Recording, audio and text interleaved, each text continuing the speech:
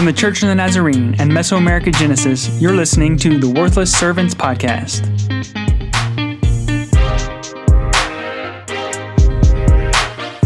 Hello and welcome back to the Worthless Servants Podcast. It's so good to be back with you. I am here in the studio. We don't have all of us today, but we are a podcast that focuses on missions and culture and healthy church.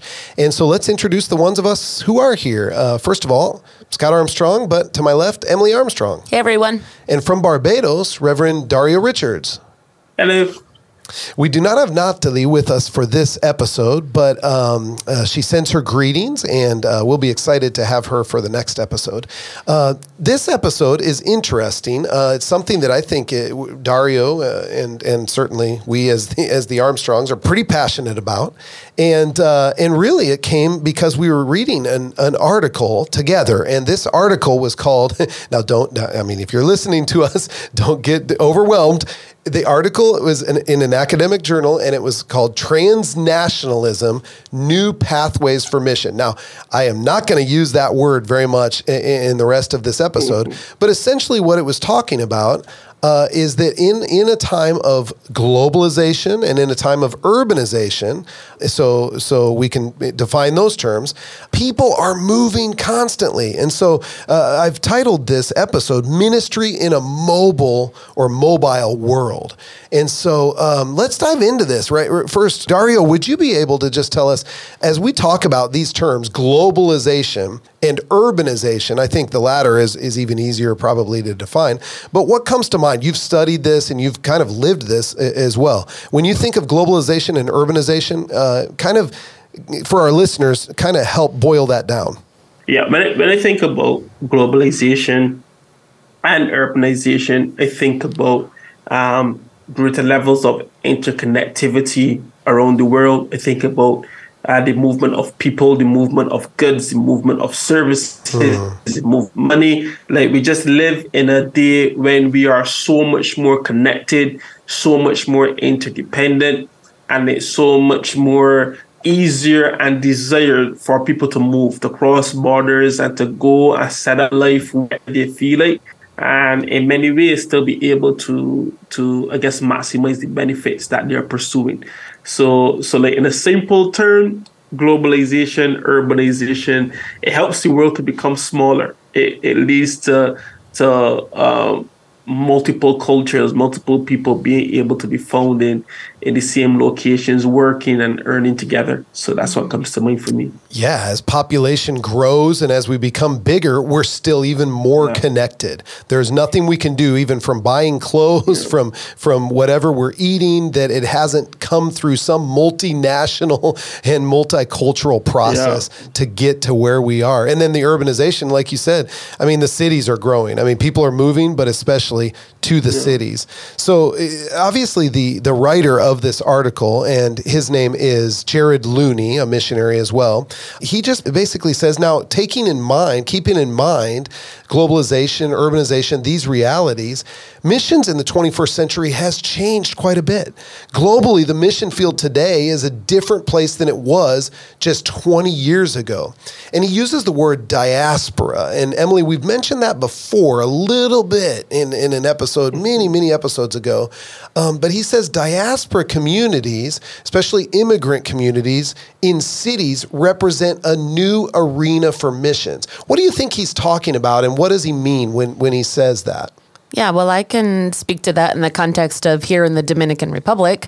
Literally, the president of the Dominican Republic, when he is campaigning, which we're going to have a presidential election again next year, he is campaigning here in the nation, but he also goes to New York in campaigns, because there's so many Dominicans that live in New York currently in the United States.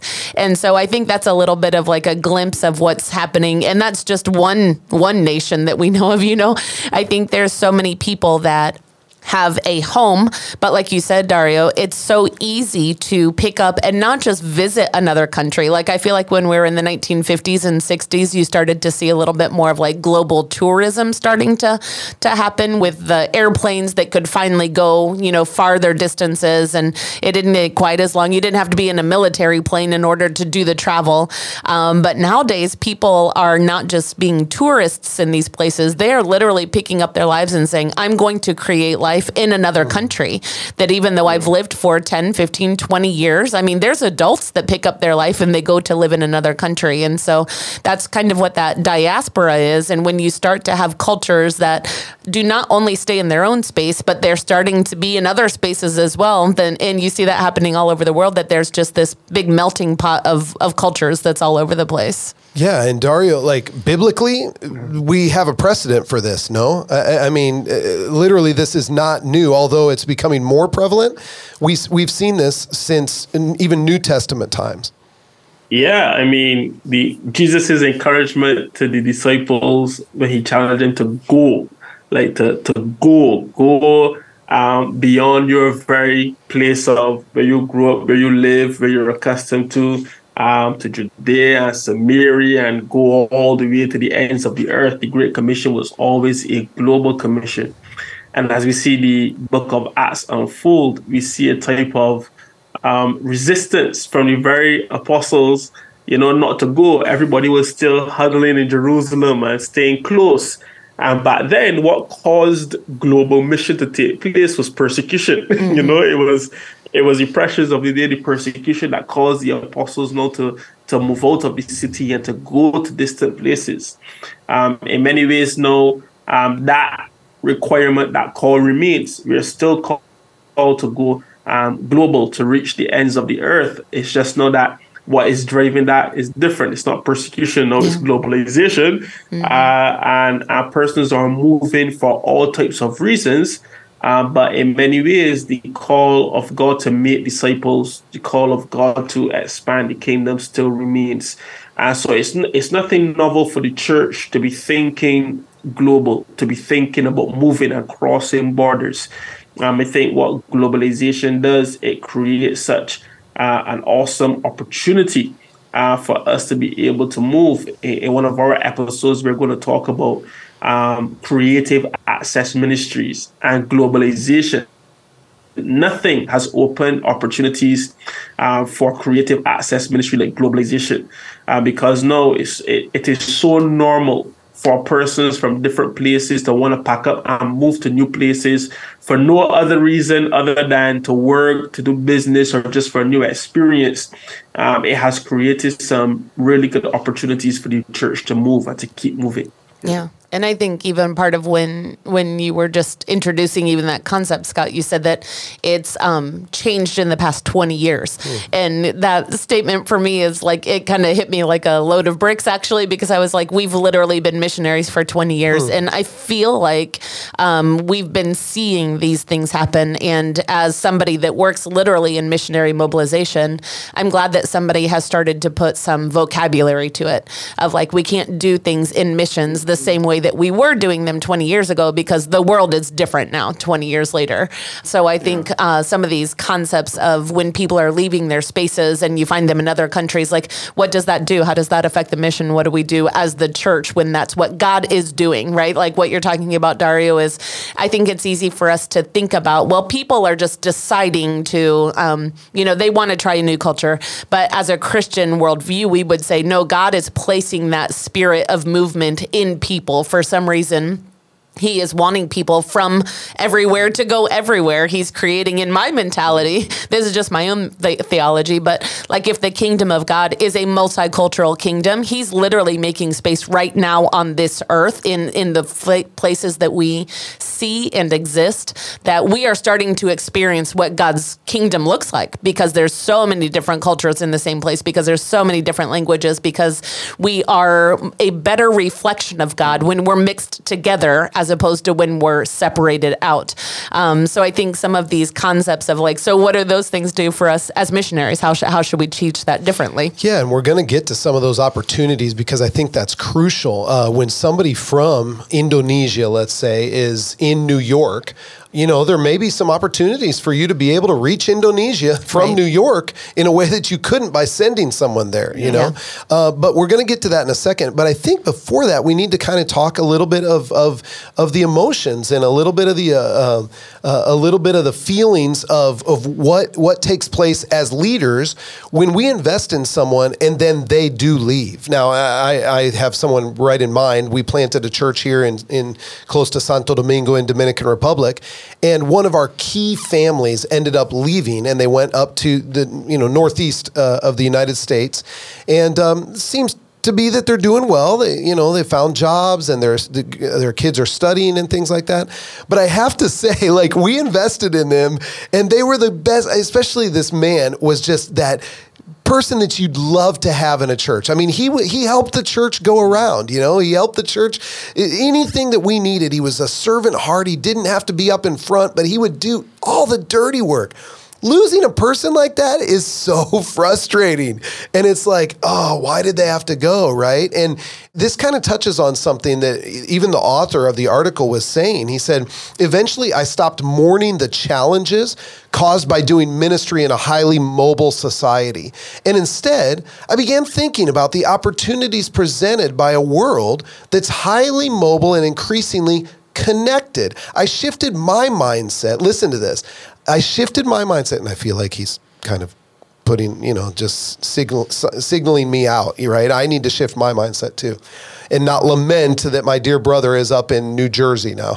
I shifted my mindset to celebrating the many populations of urban dwellers who represented relational pathways for mission and pursued strategies that the author is saying, he pursued strategies that then led to a viral spread of the gospel. Now, think about that phrase. I slowly realized that we were operating in the mission field of the near future. So with that as our trampoline, Dario, Emily, what are the opportunities that now we have instead of saying, woe is me, I'm so sorry that this, like, I'm going to invest in someone and they're going to be moving in a year, or somebody else came into my community, but I mean, they're probably out because they're just studying and within 4 years, they're not going to be here. What are some of the specific opportunities, missional opportunities that are at play in this connected, mobile, globalized urban society? Yeah, well, I specifically remember talking to somebody from the Eurasia region when they started to see a lot of the refugee situation get steadily worse when it started coming out of Syria, and the Syrian refugees were leaving. And this was we're talking 12, 15 years ago now. That seems like forever ago. But they started to have that type of mentality they were starting churches with refugees. However, they also realized that as refugees, they don't stay in one place very long. So what does that do to a typical church structure? And so the leadership of Eurasia had to start looking at those spaces as spaces that they were training disciple makers. And so they said, it might be that there is a refugee that's fleeing from Syria and they're on their way to whatever country. Let's say they're on their way to Germany. I don't know where they're on their way. But as they're in the middle of these places and they stay with us for 6 months, if every church that they connect with that's a Nazarene church, if we can send them on to the next Nazarene church and we're constantly building this discipleship in them and taking the word with them, that by the time they end in Germany, if that's where they're trying to get to, then all of a sudden you have a Syrian refugee that has been discipled and can start potentially a Syrian church in Germany, right? Because they feel like they've been trained, and if it takes them a year to get there or 2 years to get there, then they've received this training on the way. And I think that's a really great embodiment of what the Great Commission is. As you are going, make disciples, and they have taken that very seriously. I think anybody around the world can use that same strategy in any type of refugee situation. There's so much immigration that's taking place nowadays because of refugee type situations that if we just saw these people as people that are carrying the word with them, then we don't mourn them leaving our church. It's almost like you celebrate when they leave because you're like, wow, God's taking them somewhere else, and there's more people that are going to be able to be reached by their testimony. Yeah, no, I agree. I think some of the biggest opportunities that globalization has created is really an opportunity for the church to return to some of its original characteristics and function. And I know sometimes, especially in denominational structures, is difficult to do this because so much emphasis is placed on numbers and reporting, and and our growth is obviously designed by membership who's not just saved but also baptized into a member of our church and having that number tracked, and just the threat that globalization could create when it is that person may not be moving to another Nazarene church, etc. So there is some thought, concern around that. But I think if we can return to, as Scott was mentioning, about some of the early mindset of the church, like the church isn't measured by its seating power, but its sending power. There's so much emphasis on how many seats we could fill. Well, the early church was about how many people can be sent. It was actually a healthy thing for you not to have 1,000 people show up on a Sunday morning if you could show that 800 from that 1,000 are actually being sent out and engaged in ministry and disciple making. So if we can adopt a sending mentality, how do I prepare to send? Like how from the very beginning as people come in, our mindset is actually to prepare them to go. Some will stay, but some will go. How do we, reorient our brains to think about the sending capacity and power of our church? I think another thing is about that difference between multiplication and addition. Where Jesus was about the multiplication of the kingdom, making disciples who make disciples. And once that is a commitment, disciple making happens wherever you go. It happens wherever you land. And if you are going to commit to making disciples, sometimes that person may commit to coming back to your local church. Sometimes they may find another local church. Sometimes they may give their lives to Christ and they have to go back to a country. You have to recommend a local church over there as opposed to the usual additional mindset. How can we add more numbers? How can we add to our Sunday school? But developing a multiplication mindset that multiplies leaders, multiplies disciples, multiplies missionaries. And then I think the other thing which is connected is having a disciple making over a decision making mode of outreach. So there's a heavy emphasis in our culture about making the decision to follow Jesus. And it is good. Like once somebody responds to the gospel and make that decision, we celebrate. The angels celebrate. They have just moved from death to life. But the biblical emphasis isn't just the decision, but the discipleship. And I believe if we commit to disciple making, even when people move, like you see it as Paul's life would unfold. Like Paul is moving, but there's still a deep level of commitment to the churches he would have planted, to the places he had been. There's still the interconnectivity where even though somebody has moved somewhere else, there's still mutual benefit that can be shared because of the disciple making that would have taken place.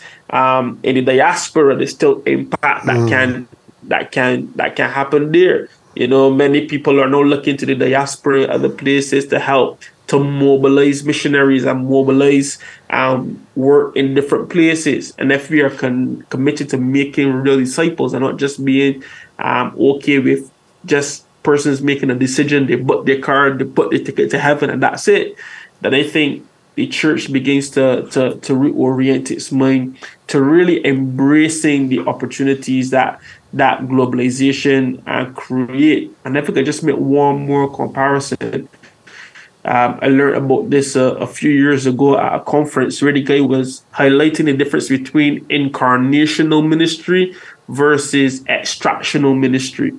And he was making the point that we practice a type of Christianity which is very extractional. We tell people, come out from among the unclean thing. And what that really means is when you give your life to Christ, you can't hang with those you used to hang with. When you go to work, you must make sure that there's a clear distinction between you and people. Sometimes what we literally do is we invite them to church. They come to church every day in the week. And then when it's time for outreach and evangelism, we ask these same people that we literally extracted from their communities to disengage and disassociate with their neighbors, to now go back and to share the gospel with these people. And the mentality the neighbors usually have is, I don't want that.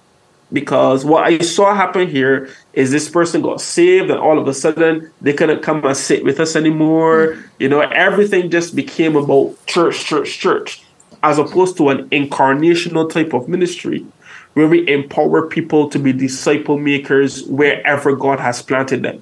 So if you're a lawyer, how do you be a disciple maker in the world of law, in the world of medicine? If you have to move to another country and you are a salesman, how do I bring the kingdom of God into my workspace? And I think some of those mindsets are some real opportunities for the church to re-engage in this whole globalization, transnationalism conversation. Yeah. This is excellent.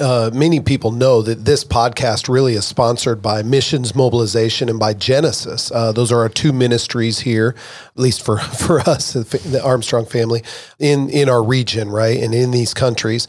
Well, we're constantly seeking how to reach the cities and how to reach the nations, right? How to send out missionaries. And we literally in the past year and a half have been, I'm going to use the word tormented by visa issues for our missionaries.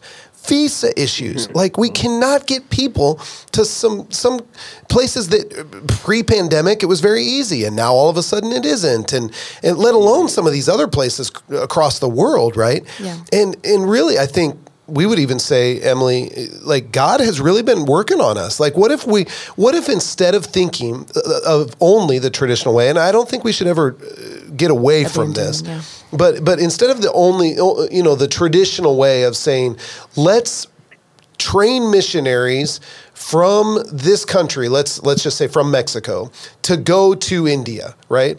Well, what if it's so hard to get into India, but what if there are lots of Indians that happen to be in Mexico City? Yeah. Why would we not train missionaries within their own context, within their own culture, but to learn a different language and learn a different culture and be missionaries in Mexico City? Literally, we've been talking with and reading from other practitioners and other missionaries that are in global cities, right? And they may be from the United States, but they're working in New York. And literally one of them shared, you could send missionaries to Ecuador, others to the Dominican Republic, and others to Colombia. That's valid. I mean, that's definitely a way to do it, traditional way to do it. Or you could send a missionary to Roosevelt Avenue in Queens, New York, who could impact all of those cultures and nations at once. Another person shared how they were really like making a difference in a Chinese family and some Chinese students, and then they were Skyping back or FaceTiming back with their family in China after they had come. This was after many, months and years, but then they were able to impact their family in China after they came to know the Lord, and would that have happened in the same exact way by sending a missionary? Or maybe the other question is, financially, and with all of the implications of sending someone to China or sending someone to some other place, like, could you impact China in a different way by just being in a global city and viewing it that way? So those things I'm really wrestling with that. And I think from some conversations we've had, Emily, you as well. Yeah, I think where I feel the Holy Spirit kind of like putting his finger in our backs is we've been developing Genesis for over 10 years now, and it's been sending missionaries to big cities. And we know that a piece of what God wants us to do is to develop the existing urban church and help them to become more missional. And what are the qualities of an urban church? Like, using this word urbanization, what are those qualities? And I think a piece that we need to embrace, not even just embrace, but really comb down through what we have been teaching and training our existing urban churches is, are you multicultural? Like, use some of these words, right? Like, if we're saying the city is this, then what are you doing in order to reach these pockets of culture that are not the culture that you're in? They need to be more missionary mindset. Even as you talk about, different culture groups, I'm thinking about, I know in Guyana that there is a large population group from India because they literally have that Indian connection. Like, it's a family connection, that there's so many Indian people that live in Guyana, and they still have a family connection back to India. And so it's like, well, what do we do if we raise up the Guyanese church to be like, we're not just reaching Guyanese, but we're also reaching the people from India that are going back and talking with their own family members. Or on FaceTime. Or on FaceTime, and they just have a natural connection that you don't have to try and create a connection because it's already there. I think about countries in our region like Panama, that literally, because the Panama Canal exists there is so much trade in Asian areas in general, but a ton of Chinese people are in Panama City. They're there for business. Arab. There are just so many people groups actually in Panama City, but because the canal is there. So what do we do if we train a church to be like, you know what? You probably could have a really great ministry if you could learn some Mandarin, if you could learn some Arabic, if you could be a place where these people are like, I don't fit into Panamanian society. And if there was a church that said, oh, but we understand your culture, we understand your food, and we want you to be a part of us, they would flock to a place like that. And then you're training them in who God is and who Jesus is. And they naturally have that connection with people back in their own countries that they would just naturally take it back with them. And I think that's what I love about like this whole conversation is how can we be more intentional?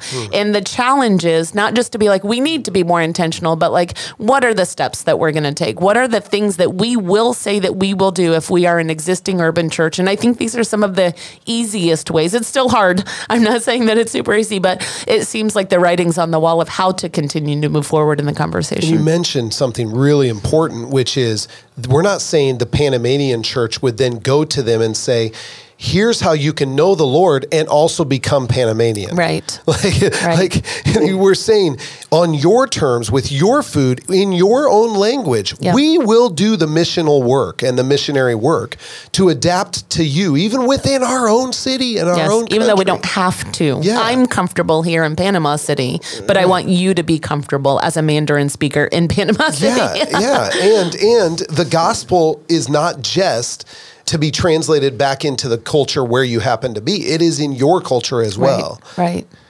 Yeah, so I know this is a few years, so I think it would be okay. A few years ago, I met a North Korean who was actually reaching his family in North Korea in a similar way. He was able to make it to another country, and because of the church being committed to reach him in a manner that encouraged or challenged him from the beginning to think about creative ways that he could reach his family back in North Korea.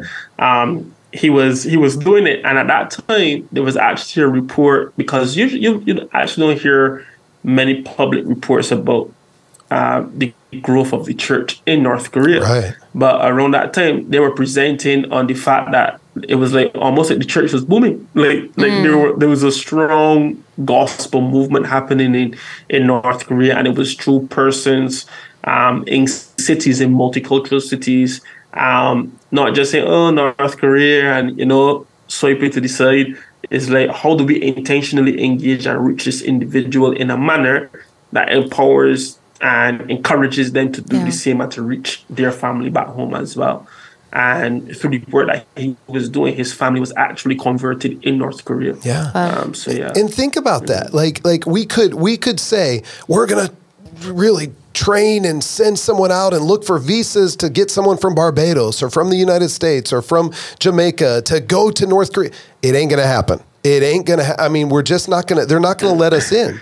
But we are able to essentially send a missionary to North Korea by being willing to invest in the North Korean that's right next to us, I actually think that's a piece of what we need to reconcile. Like, as the global church, we need to start recognizing our immigrants that are in and amongst us are the missionaries of the future, right? Like, the more that we can become the missionaries in order to reach them in our own spaces, they become the missionaries that reach to the ends of the earth. And I think that's the whole entire, that's the blow your mind type mentality of like, we all have a part to play in missionary work. And in some of us, it's to reach the people that are in our backyard on their playing field. And for them, it's to be like, oh, now I can take this really great news back to my home culture because I have a connection point there. Like, everybody can find themselves as a missionary, a literal missionary, not just to be like, I'm sharing God's word, but allowing yourself to be in context with culture, allowing yourself to be in context with language, allowing yourself to be like that context. That's the biggest piece of being a missionary, is recognizing that like there's things that I have to learn in order for the gospel to go forward. And if we all have that mentality and embrace it, that's when you truly will see the whole world. I mean, literally, Dario can be like, I know that this is happening in North Korea, one of the most closed off countries in the whole world, and God's already making it happen. Yeah. What happens when the church is like, so if God's organically making this happen through his spirit, what happens if the church is super intentional about training the people and saying, this is how we do it? I mean, like, I want to be in missionary mobilization with a program that does that. And if you hire me, then that's what I'm going to start preaching.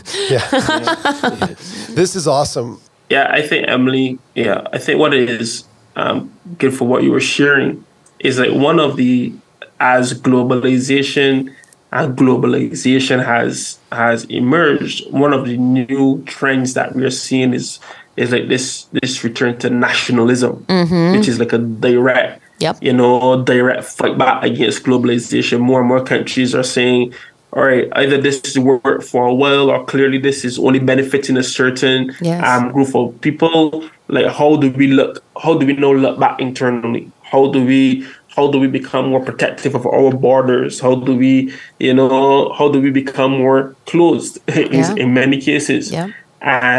And if that is a growing trend and a potential predictor of the future, then what you just mentioned is so important, because there may come a day there is a day where the best missionaries are actually people from the country or from the group or from the ethnicity that we're trying to reach. Like that is actually the best person to penetrate and to engage in that space, because of, not just because it makes sense, but also because of the growing trends in the world as well. So, I'm glad you said that. Yeah, and what if the church was the entity that's not, oh, we're scared of other people and other cultures, but the actual entity that's like, this is our opportunity. This is, we're the ones that are going to be open-armed and open-minded to be able to say, the mission is here, and we want to be a part of what God is already doing. That's exciting. That's exciting.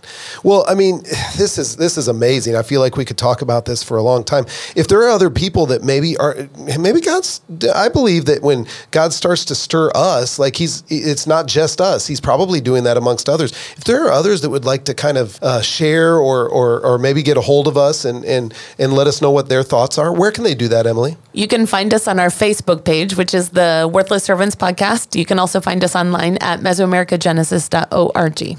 Awesome. Thank you for taking time to listen to this episode. Share it with somebody else. And we are the Worthless Servants, and I'm Scott Armstrong. I'm Emily Armstrong. And I'm Dario Richards. And we will talk with you next time.